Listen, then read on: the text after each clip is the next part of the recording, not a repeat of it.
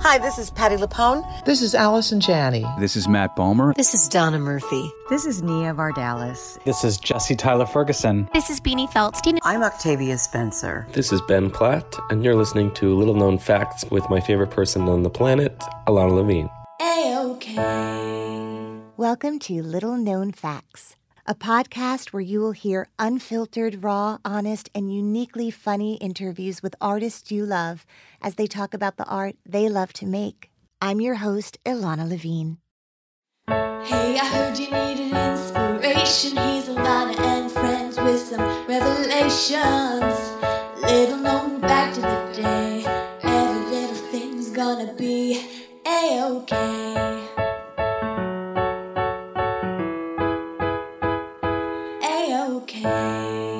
Hey everyone, new episodes of Little Known Facts drop every Monday and you can find them on your favorite podcast provider. Also, if you go to the website, littleknownfactspodcast.com, you'll find behind-the-scenes photos, videos, and interviews and lots more on the gallery page.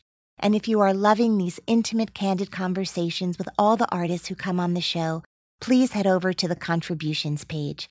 I depend on these donations to continue to bring you these interviews every week. So if you love the show, please donate. Hello, I'm Alana Levine, host of Little Known Facts. I've always been inspired by people who love what they do. On this podcast, I'm interviewing actors who you love to watch do what they love to do. Little known fact about my guest today, he had a Broadway-themed bar mitzvah, and he entered the reception singing Walk Like a Man with his dad and two brothers. Welcome, Ben Platt. A-OK.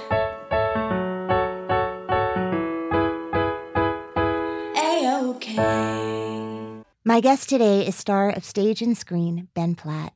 His stage career began when he was just a kid, playing roles in Caroline or Change, Cinderella, The Music Man, Mame, Into the Woods, Pippin, and Guys and Dolls multiple times, once in Hebrew. On Broadway, he has starred in The Book of Mormon and Dear Evan Hansen, for which he has won multiple awards. On film, he is famous for playing Benji Applebaum in the mega box office hits Pitch Perfect and Pitch Perfect 2, Ricky in the Flash, and the soon-to-be-released Billy Lynn's Long Halftime Walk, and Drunk Parents, co-starring with Alec Baldwin and Selma Hayek. Welcome, Ben Platt, to the podcast. I'm so thrilled that you're here, my friend. I'm very happy to be here. Thank you for having me. I think we just have to start off right away with a constant in my house, which is Pitch Perfect. Was that a hard part to get? You know, not particularly as far as the process. It was a very run-of-the-mill situation. I was in my summer before going away to college. That was the plan. I was going to go to Columbia University here in New York City. Oh, nice. And about a month before I was supposed to leave, I was at a voice lesson with my teacher at the time, Eric Vitro in LA, and he said, "Are you going in for this college singing movie? All of my clients that are your age seem to be going in for this college singing movie." And I thought, well, that's interesting. No, I'm not. So I contacted my agents and I asked them about it, and they said, yeah, the script came across our desk, but there's you've been sort of typed out, essentially. It's not really a part that fits your mold. And I was like, well, it's about college kids that sing. So I think maybe I could find something. So why don't you send me the script? Yeah. So they sent me the script. And would it kill you? Really? And then there was a character named Benji. And I was like, interesting. We share a name. What about this guy? To their credit, I had never really played sort of the outcast nerd, sort of like social pariah character. That was kind of the beginning of that. Let me go and give this a shot. So I went in for the casting directors, was called back for the casting directors and Jason Moore, the director, and then a third time in a sort of pseudo-screen test for Elizabeth Banks and Jason and some of the Universal people. And then about 2 weeks before I was supposed to go to Columbia, was offered the role and decided to defer instead and to take my packed duffel bags to Baton Rouge, Louisiana instead of New York City. Did you have to audition with any other actors, or were you always by yourself? Always by myself, always just doing the scene where Benji meets the troublemakers at the activities fair. And so I just had to do that scene a bunch of times, and then I had to sing a few different songs in each audition. I just wanted to hear us a cappella sing a few things. I sang Feeling Good by Michael Bublé a few times. And then at my final audition, they said, why don't you sing it as if you've spent the whole movie trying to get into this group, and now finally this is your one chance, and you come on stage and you're very nervous, so start very slowly and then gain confidence as you go. And so I sang it sort of in the way that I sing Magic in Me in the movie, and then that kind of clinched it, and then there you have it. Oh my goodness. Well, thank God for all of us, because it must be sort of a heady thing right out of the gate to be in something that is For popular culture, just starting off with that, it's so huge. It is crazy. I mean, I certainly had no idea this is what it was going to be. It was a small sort of... It was a studio film, but about as small as a studio film can be, pretty low budget, not a lot of famous people. I knew Anna Kendrick from like Up in the Air, and Right. Rebel Wilson was the really funny girl from Bridesmaids. And Right. It was just like theater camp in Louisiana for 3 months, and it was a blast. Heaven. And truly heaven. And Heaven. Skylar Aston was already a friend of mine from some theater workshops and things. And Did so you watch those High School Musical movies when they came Did out? I watch those High School Musical? What do you take me for? Sorry, let me rephrase the question.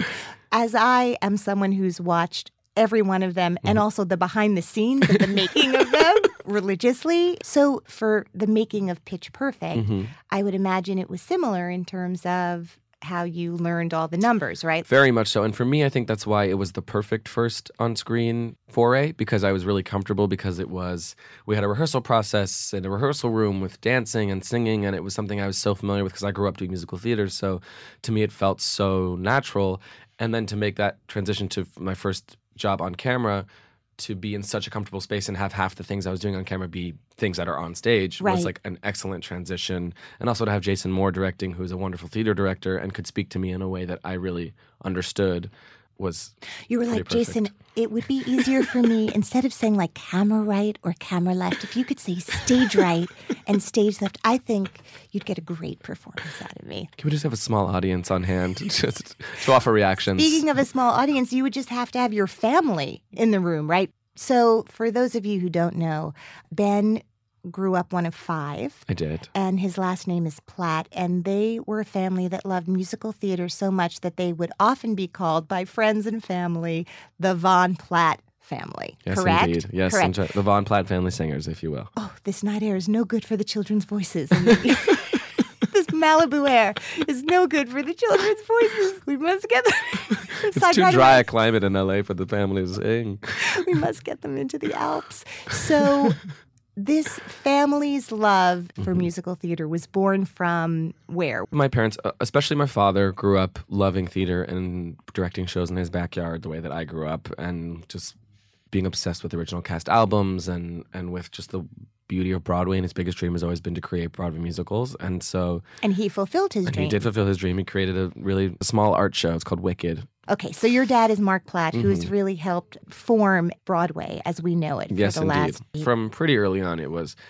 Well, first he was sort of an executive and a studio head, and it was always sort of a big picture kind of a guy. But to the question Yes. with musical What theater... was my question? 100%, it was, I'm sorry, how what? did the love for musical theater start? So yeah, Yes. so he would play us in the car every day. And we would drive to lunch or something on the weekends. It wouldn't be the radio, it would be the Gypsy Cast album or his workshop of Wicked or Tick Tick Boom. Or so like I just like grew up as that was my bread and butter. So Right. I just assumed. And they put me in theater when I was 6 years old. They put me in at the Adderley School for the Performing Arts in the Palisades, which is like a fun 12-week after-school program where kids put on some semblance of a musical. What I found to be so remarkable is how incredibly down-to-earth and grounded you are. Thank And you. that's true of all of your siblings that I've had the pleasure to meet. That's and my parents doing.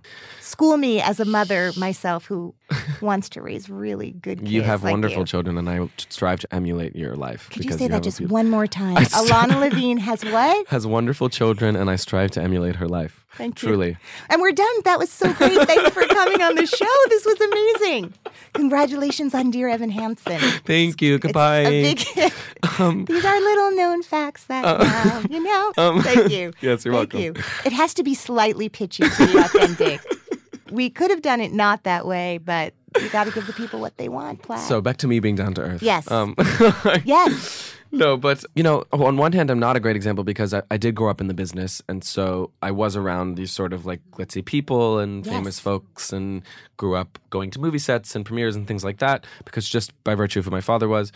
First Why of all, aren't you in jail or on drugs right now? because my family has a beautiful Jewish background. I think that's a big part of it. We were very grounded in our community, and our synagogue means a lot to us. And I went to Jewish day school all through 8th grade, and just growing up in a very sort of tight-knit, because LA is a very disparate place too, and I feel like it's easy for kids to feel like they don't sort of have their home base, whereas I almost think in New York it's a bit easier because it's a tighter place. And I don't know, it's for some reason, maybe just because I didn't grow up here, but I always find it easier to like find your niche here. But anyways, because I lived in an area that was a lot of Jews who all went to the same synagogue and the same day school, I just grew up in a way that could be at once sheltered and also exposed to lots of great culture and art. And because my parents were in the business, I got to see all sorts of things that expanded my mind. And yet I did get to live in somewhat of a Jewish, safe a little community. Yes, in the Pacific Palisades. Where did you grow up? West, like right near UCLA. Everything was shut down from Friday night sunset until Havdalah. Did you ever have any concern being identified as too Jewish in this business? Did that ever happen to you? No. I think partially because a lot of people in this business happen to be Jewish, which is a wonderful thing. More so probably in... I know, I don't know. Stop. What are you talking about? But yeah, I mean, I think... that's part of what makes me like a sane and grounded and happy human being is my Jewish background. So the characters, you were saying that earlier on when the part of Benji Applebaum came your way, your agents didn't immediately think of you as someone who was an outsider. But since then, you have played these really complex characters who very much feel like an outsider. Was there a time in your life where you felt that way? The real answer is I feel like part of me feels too guilty to say that I ever did feel that way because I had a wonderful upbringing and I am very fortunate to have been in a loving family and to been supported in every way I could have possibly wanted to be supported. So in any sort of deeply existential way, no, I did not feel like an outsider. But growing up as a kid who's around a bunch of boys who love to play sports and you want to go home and do a show in the backyard makes you sort of look inward a bit. So I think, if anything, that's the only jumping off point I have is thinking like, I did like to spend a lot of time on my own in my own thoughts and in my own sort of creative world. And so I think I can relate to that part of it. As far as the inability to be social and interact, which is a lot of the characters that I've played have had, that's not something I've ever dealt with or had trouble with. I love to interact with people and be social and when I choose to be. But I can understand the desire to not do so, which is why I think I'm able to at least have a jumping off point that I can personally relate to, if not completely fabricate, but some parts I need to just sort of create. So what is your process? How do you work on a part?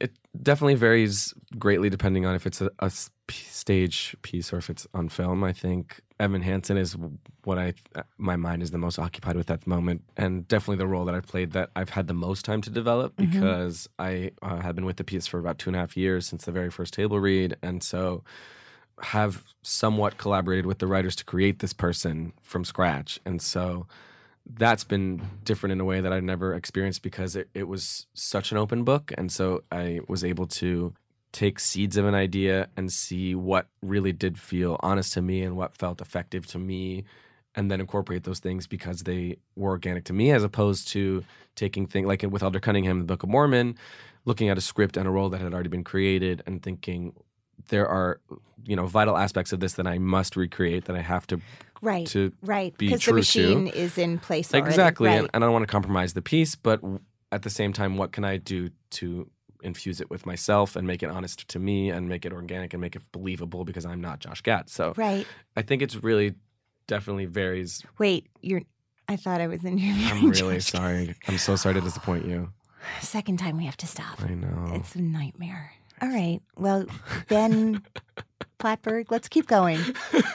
Let's keep going and see if we can find something to use from you, not being Josh Gad. Can you just talk a little bit about the theme of Dear Evan Hansen? What comes at you after the show, after you've given so much? Certainly. So Evan Hansen, in a nutshell, is about an isolated kid who has a lot of crippling social anxiety and a lot of trouble connecting in a world that is currently very hyper-connected as far as being online and being able to share your thoughts and judge each other's thoughts instantaneously, which I think just kind of pulls him further and further into himself.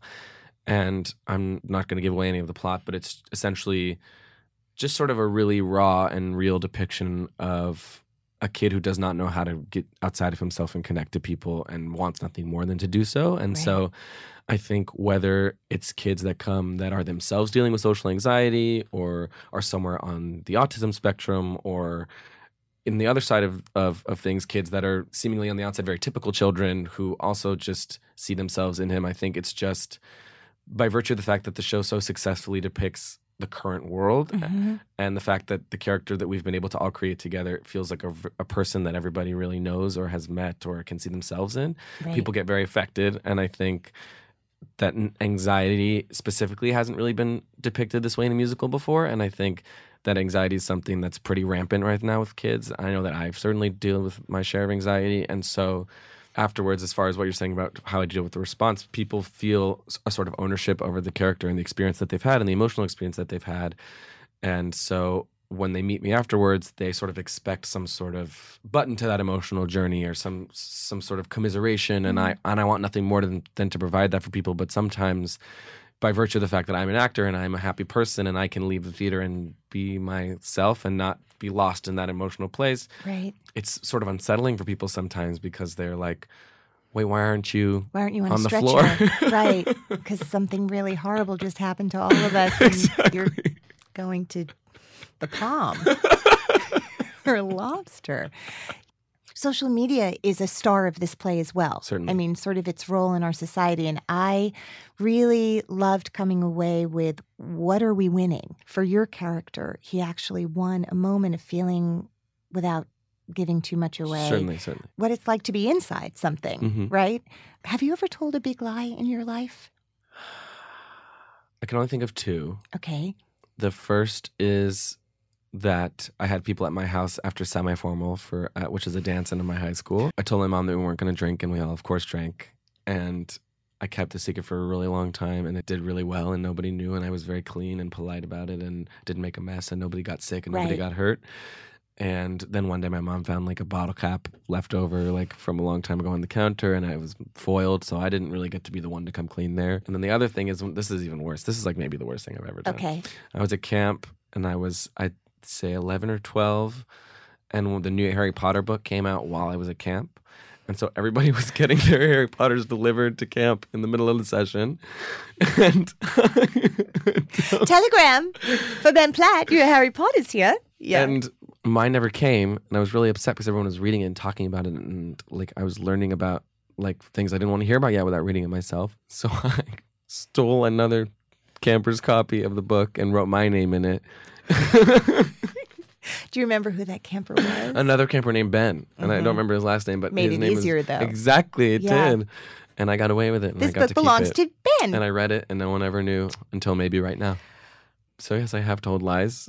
Never in my and lived with the consequences. no matter how sort of inconsequential that may be now, I still remember very well what that felt like and the guilt of that. And, you know, I still feel Did rather you guilty. see that same Ben like every summer? Or was that your last summer at that camp, so you never Oh, had to no, see he him was again? always there. Did you ever tell him? I did not. Mm. Maybe I should.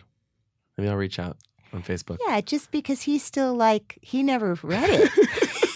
He still walks around like... What happened in the fifth what Harry happened? Potter? And also, like, Harry Potter's everywhere right now. So it's a constant, like, kind of sting for him. Like, don't say Harry Potter. And he doesn't even know why. Because He his can't book remember. just evaporated. That's really sad. Moving on. But good for you. Thank for you. Thanks for giving me a owning platform it. to come clean. Totally. That's what we do here. So I just want to segue for a minute because Sure. I recently watched just the trailer for Billy Lynn's Long Halftime Walk and was sobbing. But you worked with Ang Lee I on did. that film. You've worked with Meryl Streep, the great director Meryl Streep, the great director Selma Hayek and Alec Baldwin Co-directing. co-directing. They're like the Coen brothers. Truly. They are the Coen brothers. They're like the more attractive Coen brothers. But the Coen brothers are cute. What can you tell me about Mr. Lee? It was an incredible experience. Unlike anything I've very much out of my element as far as previous experience. It was the first film I did that had absolutely nothing to do with music and nothing to do with comedy. And it was just a really sort of real life depiction. It wasn't necessarily a terribly dramatic role for me. I play sort of a plot device rather, and Josh. You play Josh. I play Josh, and Yeah. I'm a PR rep that's in charge of taking this troop of boys around for the day that they're spending at this football game on Thanksgiving in Dallas, who are my age but have been through a whole other and experience. Meanwhile, I'm in a suit in this cushy job in Dallas. But I mean, he's definitely an incredibly visual artist and sees everything from such a far away place. And yet, if there is any questions that I have about character or things that feel very small and minuscule and sort of more along the human lines of things, his answers are incredibly succinct and incredibly effective, and just as tapped in with that as he is with what he's being more verbal about, because that's his medium is the way that it looks. And we've got this new technology going in this film that I'm not going to be able to describe because I'm not smart enough, but it's this brand new sort of frames per minute thing where it's like sort of the most fine filmmaking, like in terms of literally fine, that you can see sort of every detail. We weren't allowed to wear any kind of makeup because it's like incredibly clear and high definition. It's also in 3D. Did you sneak makeup? Not at all. And I'm incredibly broken out on the first day of filming. And it all takes place in one day. Oh my God. So when you first meet then me, they had to like paint zits on you? Like, wait. Nope. My skin just gets progressively better throughout the day. See, it's a metaphor. For healing. As he heals, so does my skin. Proactive. I probably the time that I felt the most part of something way huger than myself. I mean, Pitch Perfect obviously has become something quite large, but as far as feeling part of a much larger statement, artistic statement, I'd never felt that before, and that was really cool. Why do you think Pitch Perfect? Like, what about it caught fire? Can you explain I think so. it? I mean, I think was the timing, and it's the generation that grew up on High School Musical and sort of are interested in bringing musicals in some way back into the mainstream and like enjoying music being a part of their entertainment. But it has this sort of snarkiness and sharpness and edginess and funny voice of Kay Cannon at the same time, which makes it sort of cool enough and sort of more universally enjoyable for people that maybe their way in is not the music. It includes a demographic that otherwise maybe wouldn't be included in this sort of musicals like world. And so I think so it's when that you went synergy. back for the second one, first of all, did everyone have a bigger trailer, and were there like double the amount of carrot sticks available? Yes. Like Way more carrot sticks. There was like 3 microwaves like per person. But yes, no, definitely in all of the superficial, like sort of literal ways, much bigger film, bigger Right. budget. Everyone's getting paid more. Everyone's got a little bit of a nicer setup. The film crew is larger. The cameras are nicer. There's more makeup. There's more Right. wardrobe.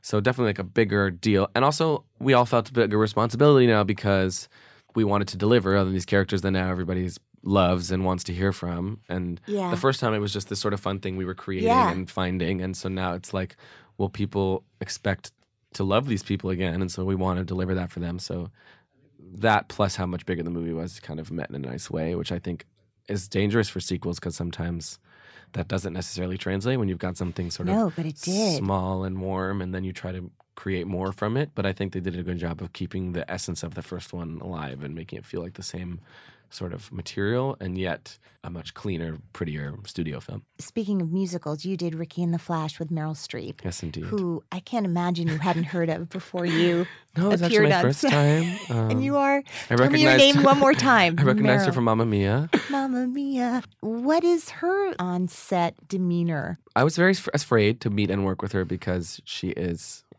our hero, our collective hero. Yeah, I mean, I don't think there's anybody in the business or around the business or who's even dabbled in acting that doesn't consider her somewhat of a hero. Right. And you never want to meet your heroes because you're like, well, they're just going to be mean and ask for coffee or something. Right. I was worried about that today with you. Oh, but it's almost like now I know why she's a legend because she is every bit the human that she is the talent. She's kind and giving and generous and wants to impart wisdom and wants to bring the best out of people. And at the same time, everyone's on set with Meryl Streep, so they're like, I need to be doing my best work at all Right. times. You don't come to work and see Meryl Streep and think like, I'm going to do okay today. Like, I'm going to like try. I know most of my lines. But I think I was the most interested to try to watch anything I could and gather anything I could from her. And I was wondering, is this a Daniel Day-Lewis situation where she's completely in character off camera? And does she stay and does she make me call her Ricky all the Right. time? Will she be in And- wardrobe?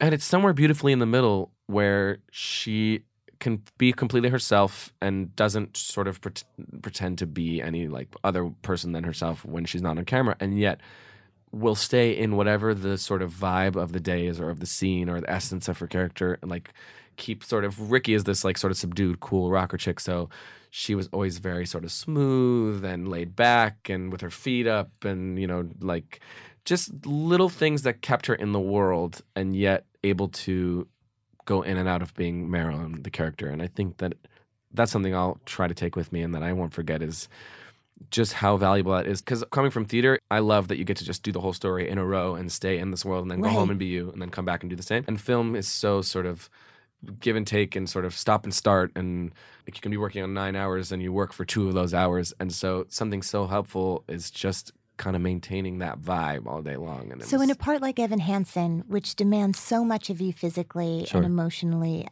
I mean, for those of you who haven't seen it yet, Ben really physically embodies this person who has so much angst and the electricity that runs through his body in order to kind of handle all the angst manifests itself in a lot of physical twitches and tics. How do you come down? Are you someone who's able to turn it off when after the curtain call? Over time, it has become easier to transition out. I think at the beginning, when I was first starting to do the show 8 times a week and living in this emotional place all the time, it took me a while to come back down as far as I wouldn't necessarily be in a dark, depressed place because the show does end on a somewhat uplifting note, but just emotionally spent and not really able to function as a person afterwards just because I wanted to go home and sit in bed by myself and just like kind of let it fall off of me. But as time has gone on and I've really learned what my show is and what my night is and how to pace myself and how to live the journey and then move forward, it's become easier and easier. And because I'm just so happy to be having this experience and this is like every bit of my dream all coming true at the same time. I wanted to learn how to get back to me quickly because I want to be able to, for me, Ben the human, enjoy what's going on and hear the love people are giving me afterwards and receive it and not let this whole experience pass me by because I do want to make sure I'm always working really hard and taking full advantage. And this obviously particular role requires a lot of me. It's not worth it if you can't enjoy the fruits of your labor and take in the experience as me, the person. So I just have been trying to make a point of doing my work and throwing myself in it, but then letting myself off the hook afterwards and being like, you just be you enjoy what just happened and you take it all in. And because I'm bad at that. I live very much in my head and I'm always sort of my biggest critic. And I'm like, my voice was at an 85 today and I didn't, and you know, like my mother always says to me like, your 85 is at another person's 100, Benjamin. And I'm like, okay. Well, she's right. There are so many incredible songs in the show. There's a song called Waving Through a Window. Do you mind just singing a little bit of it so that I can cry in the studio? Sure. All right. I'll give you a little chorus. Okay. On the outside, always looking in, will I ever be more than I've always been? 'Cause I'm tapping on the glass. I'm waving through a window. I try to speak, but nobody can hear, so I wait around for an answer to appear while I'm watching people pass. I'm waving through a window. Oh, can anybody see? Is anybody waving back at me? I love you so much.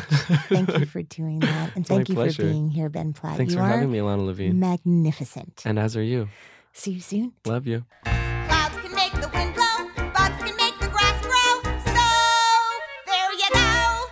These are little known facts that now you know. Hey, I'm Alana Levine. Thank you for listening. Please don't forget to rate and review our show in the iTunes show page. Waiting on a tax return? Hopefully it ends up in your hands. Fraudulent tax returns due to identity theft increased by 30% in 2023. If you're in a bind this tax season, LifeLock can help. Our U.S.-based restoration specialists are experts dedicated to helping solve your identity theft issues. And all LifeLock plans are backed by the $1 Million Protection Package. So we'll reimburse you up to the limits of your plan if you lose money due to identity theft. Help protect your information this tax season with LifeLock. Save up to 25% your first year at LifeLock.com/aware.